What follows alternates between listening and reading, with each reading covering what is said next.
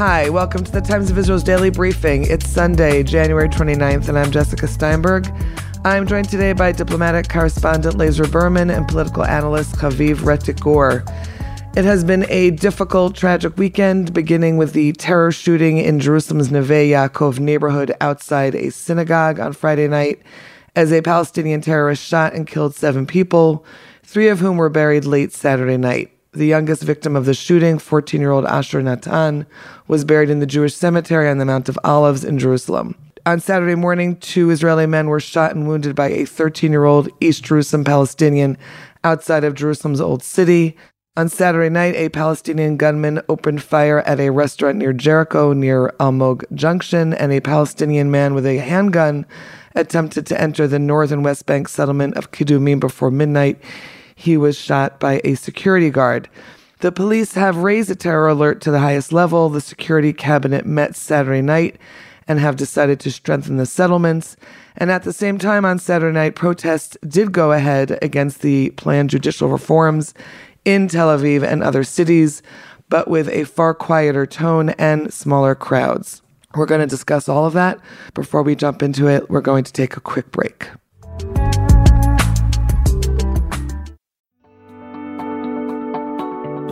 The Technion Israel Institute of Technology is where some of Israel's brightest minds ask the biggest question of all.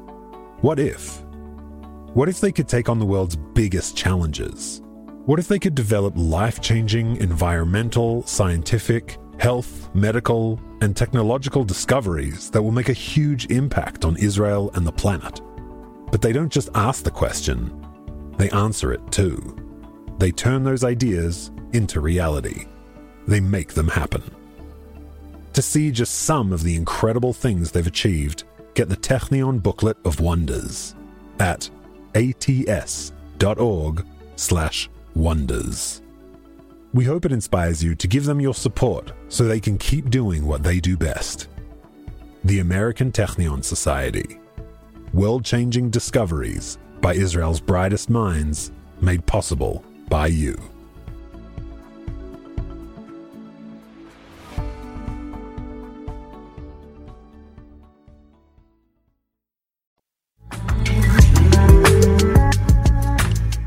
Okay, Haviv, let's get started on this. At the security cabinet meeting last night, Public Security Minister Itamar Ben-Gvir tried to look very tough on terror. What is he saying, and what do we think is going to come of that? Right. Itamar Ben-Gvir has a problem, and it's an important problem for what's going to happen going forward on the ground in terms of the level of violence, in terms of the Israeli response, in terms of where this might be going. Itamar Ben-Gvir doesn't really have a base, or he has a base of voters, but it's very, very small, maybe 1%, maybe 2% on the best days.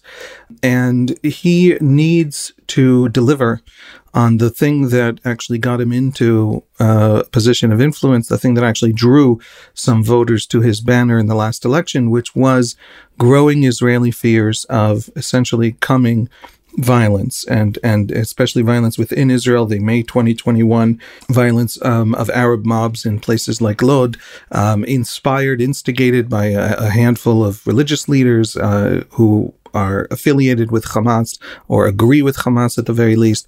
And there was the Israeli response to that, the Israeli Jewish response in places like Lod, and the general population response to that was a very sharp, I would say, increase in inter-ethnic tensions within Israel. And that drove a couple of percentage points of votes to Ben-Gvir. And he is now the minister in charge of the police.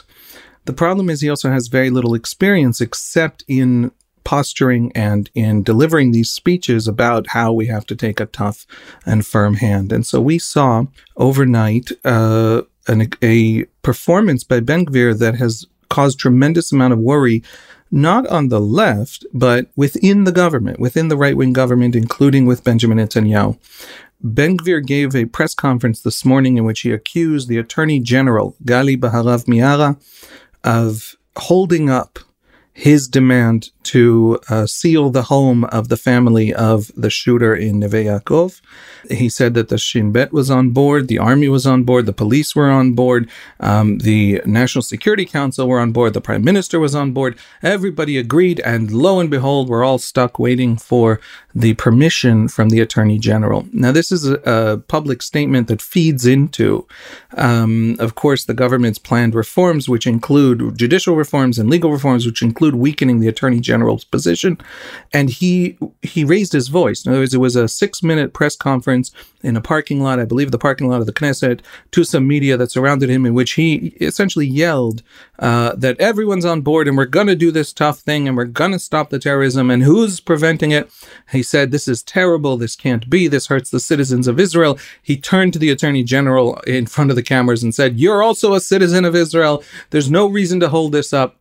And then very, very quickly, we got statements from both the security services and the Attorney General's office, in which it turned out that, in fact, they had turned in a very preliminary legal opinion and then had sent the Attorney General more materials, and the Attorney General was moving very fast. And in a statement from the Attorney General's office, she said she is looking for all the legal tools the government needs to fulfill its policy, which is, of course, her job.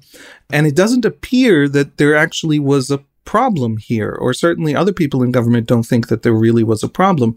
And so what we seem to have had was a performance in which, in the first serious test of his cool composure, of his ability to work seriously on the ground in real time with he's the minister in charge of the police, of law enforcement, of counterterrorism. Many counterterror units are under his purview, not all of them, but many of the most significant ones. And his only contribution to the discussion seems to have been to stand up in front of the cameras and shout about the Attorney General.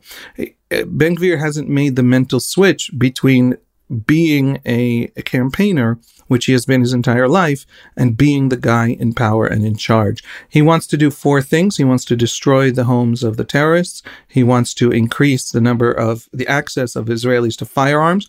The Israelis are fairly well armed as a civilian population, but the firearms are also very, very tightly controlled. So we have a little bit of the arm. We're not as well armed as Americans at all, not even close, but we're much better armed, for example, than any European country in terms of our civilian population. But those firearms, even to the point where the government controls the supply of bullets, and you have to actually explain where every bullet disappeared to if you go to shoot those bullets. And he wants to loosen some of those restrictions to increase the number of firearms in Israelis' hands. He wants to push forward a law of death penalty for terrorism, a law that the right keeps talking about for many, many decades, not years, decades, but has a problem pushing forward because the Jewish right will have trouble carrying out a death penalty against the Jewish terrorists. And of course, there are also Jewish terrorists. And so it's a law that he decided to push forward, again, probably as a political posturing. And he wants to advance a police reform that will establish a national guard. Nobody's quite sure why. Nobody's quite sure what it means. There hasn't been a public debate on it. We don't have a policy paper that we can read and inform our readers why the public security minister wants to establish a whole new police force beyond the forces that already exist. And so Itamar Ben-Gvir has been sitting this out, and he is not running the show. The good news is the Jerusalem police worked very fast. The Shin Bet worked very fast. They know who these guys were, and they are on the issue. I just want to say one last sentence, which is that it's troubling to not have Ben-Gvir be managing the situation. And the reason it's troubling, or anyone, in other words, Ben-Gvir is the guy who needs to be managing it, but to not have someone in that position. And the reason is that everyone we talk to, Laser has written about this, and Palestinian affairs reporters are writing about this, and Palestinian media is discussing this constantly. Everyone expects a wave of violence going forward. They expect, as Abbas potentially dies, and there's a turf war, a war of succession in Fatah in the West Bank, and Hamas tries to make its move and take over the West Bank, and Israel tries to suppress the parties in the West Bank that are most antithetical to it.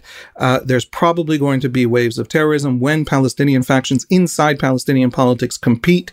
One of the ways they compete is by establishing their bona fides, by launching attacks on Israel. And so we're looking at a coming time of tremendous tremendous violence, a minister of public security who does not appear to understand how to run and manage and contain that violence or that kind of situation. And Benjamin Netanyahu, I can tell you, is worried by what he saw over the last day. All of this violence over this weekend followed the 9 Palestinians who were killed after a fierce clashes in Jenin on Thursday. And then there were the sorties in Gaza. The Palestinians believe that Israel has pushed them to the wall, that this government offers them no horizon, not 2 states, not 1 state. 20-something% of Palestinians want a confederation. That's not clear that that could possibly happen. They believe that just, a bunch of flat out racists are in charge and they're going to remain oppressed forever and ever. And so all terror is justified and all terror is Israel's fault. That is a majority opinion right now in the Palestinian public. And so these attacks are justified. When Yair Lapid was briefly interim prime minister, we had a very quick exchange of fire between the IDF and Islamic Jihad. And there were polls in Gaza and in the West Bank of what Palestinians want, Palestinian polls. And what was fascinating was that in the West Bank, 70% wanted Hamas to join the fighting and escalate that war in Gaza. And in Gaza, 30% wanted that. In other words, in Gaza, they wanted a toning down of the violence. They're scared to have more rounds of violence. In the West Bank, they're looking for more violence because of a sense of that siege. Now, this government doesn't offer any response. It doesn't speak to, it doesn't have a message. I'm not blaming Israel. I think that I have a lot of complaints about every single faction here, but this government does say that there won't be a Palestinian state of the sort that the Palestinians want, and in the Palestinian discourse, that is being interpreted as everything is now justified and we're moving forward with more attacks. What is Ben Gvir's solution? Is his solution another Operation Defensive Shield like in 2000 when Israelis concluded the attacks were despite the peace process, despite Israeli withdrawals, because of Israeli withdrawals, a wave of 140 bombings happened in Israel, and that launched an Israeli incursion into West Bank cities and reversal of the Oslo process. Is that what Ben Gvir is offering? Is he offering some kind of a reduction in violence through working with Palestinian factions? Benjamin Netanyahu, we know from 12 years of his time in power that he believes the Palestinian Authority is a force for stability and has always tried to sustain it and maintain it. Bezalel Smotrich and Itamar Ben Gvir of the religious Zionism faction talk about openly now about toppling it. What does that mean? What comes in its place? What inside Palestinian society offers us a partner to talk to, even just in terms of de-escalation? The simple answer is these are all the big questions. Nobody knows. I can tell you that our listeners will already have been offended by several of the ways I phrased those questions, which is fine. But everyone's arguing these moral arguments and on the strategy, the hard sort of where do we want to go? How do we get there? How do we map a path through this violence that either reduces the violence or somehow settles some of these questions? Nobody knows. It looks like this government is running a little bit blind. Okay. Thanks, Chaviv. We're going to take a quick break. When we're back, Laser will fill us in on diplomatic reactions to the wave of violence.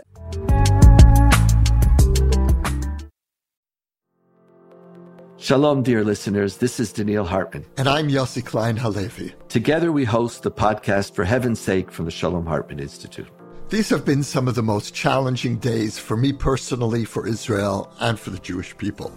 And one of the ways in which I've gotten through this is that I've found solace and meaning through discussions with my dear friend and study partner, Daniel Hartman. And I hope that the Times of Israel listeners will join us as we continue to tackle the pressing questions facing the Jewish people here at For Heaven's Sake, which has become the #1 Judaism podcast. Well, Daniel, I'd also like to recommend the Identity Crisis podcast hosted by our colleague and friend Yehuda Kurtzer.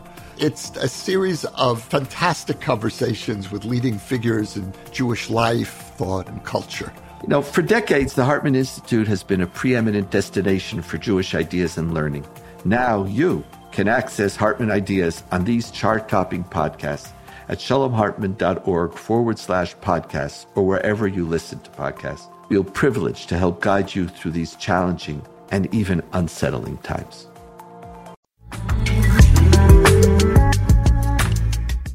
Okay, so Laser, tell us what you've been hearing and writing up as other countries and diplomats react to the violence, we make contact with the government. What are some of the messages we're hearing? in any attack like this, we can expect world leaders to condemn it rather forcefully. But last night I spoke to the foreign ministry spokesman, Lior Hayat, and he was quite surprised by the intensity of the reactions and some of the countries that actually weighed in. So he says he's never seen reactions quite like this before.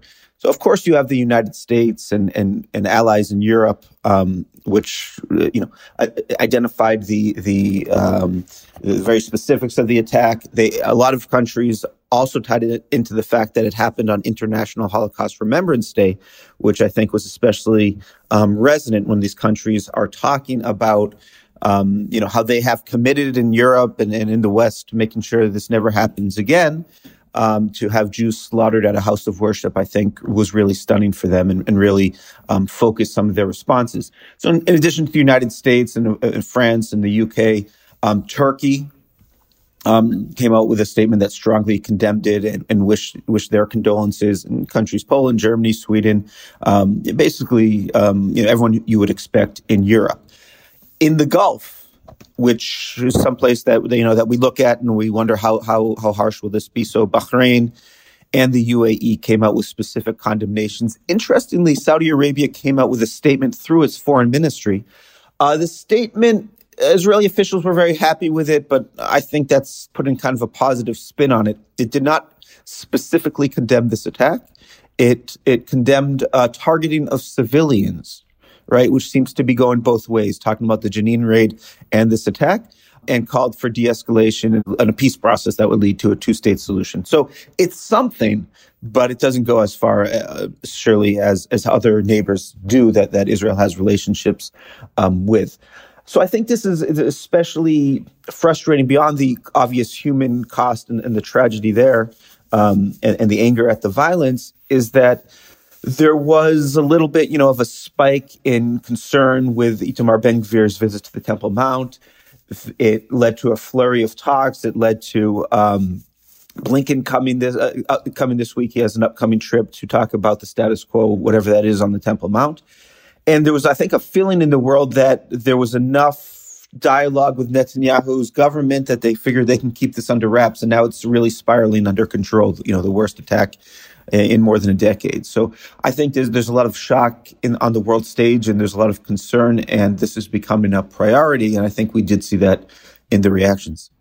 Speaking of the Temple Mount, we had Prime Minister Benjamin Netanyahu flying to Jordan last week on Tuesday to meet with King Abdullah, first time in 4 years. And that, of course, some of their conversation presumably was about the Temple Mount and what has been taking place there. What are some of your takeaways from that visit last week? Yeah, so it's very surprising that happened. It hasn't happened since 2018. The personal relationship between him and King Abdullah really got bad. And if you remember, Netanyahu wanted to make that flight to the UAE ahead of elections, and it was Jordan that shut down the airspace. Probably did a favor to the UAE. He didn't want to be dragged into elections in Israel. But Jordan and Netanyahu certainly do not have a good relationship. Jordan was also very nervous about those annexation plans in the Jordan Valley. It is, whenever you talk about Jordan and Israel, it is important to remember that Jordan's legitimacy, the Hashemite family, their legitimacy rests on their ability to protect the Temple Mount, protect the Al-Aqsa Mosque. That's really what it is. This family, until the 1920s, was the guardian, the protector of the two holy cities of Mecca and Medina. And they lost it in war to the Saudis, to the Al Saud family. And what they have left is their custodianship, as they call it, over the Temple Mount and the Al-Aqsa Mosque. And if they are seen as unable to protect it from Jewish designs, either on prayer or even building a third temple up there, then they really lose any legitimacy that they once had. So that position is very important to them. They're not going to give up on it. They're always going to insist on it, even when it seems somewhat problematic. And I think we have to realize that. Again, I've spoken about this in the past, and I'm still working on a piece on this because it's a very complex issue. The status quo is a written arrangement in intra-Christian fights in sites in Jerusalem and Bethlehem. That approach and that terminology has been applied to other sites, including the Western Wall and Rachel's tomb, but it has never officially in writing been applied to the Temple Mount. The police don't have any written document about what the status quo is. It's an approach, and it's something that changes all the time. It's not a static arrangement. It's a moving, unclear, I think intentionally vague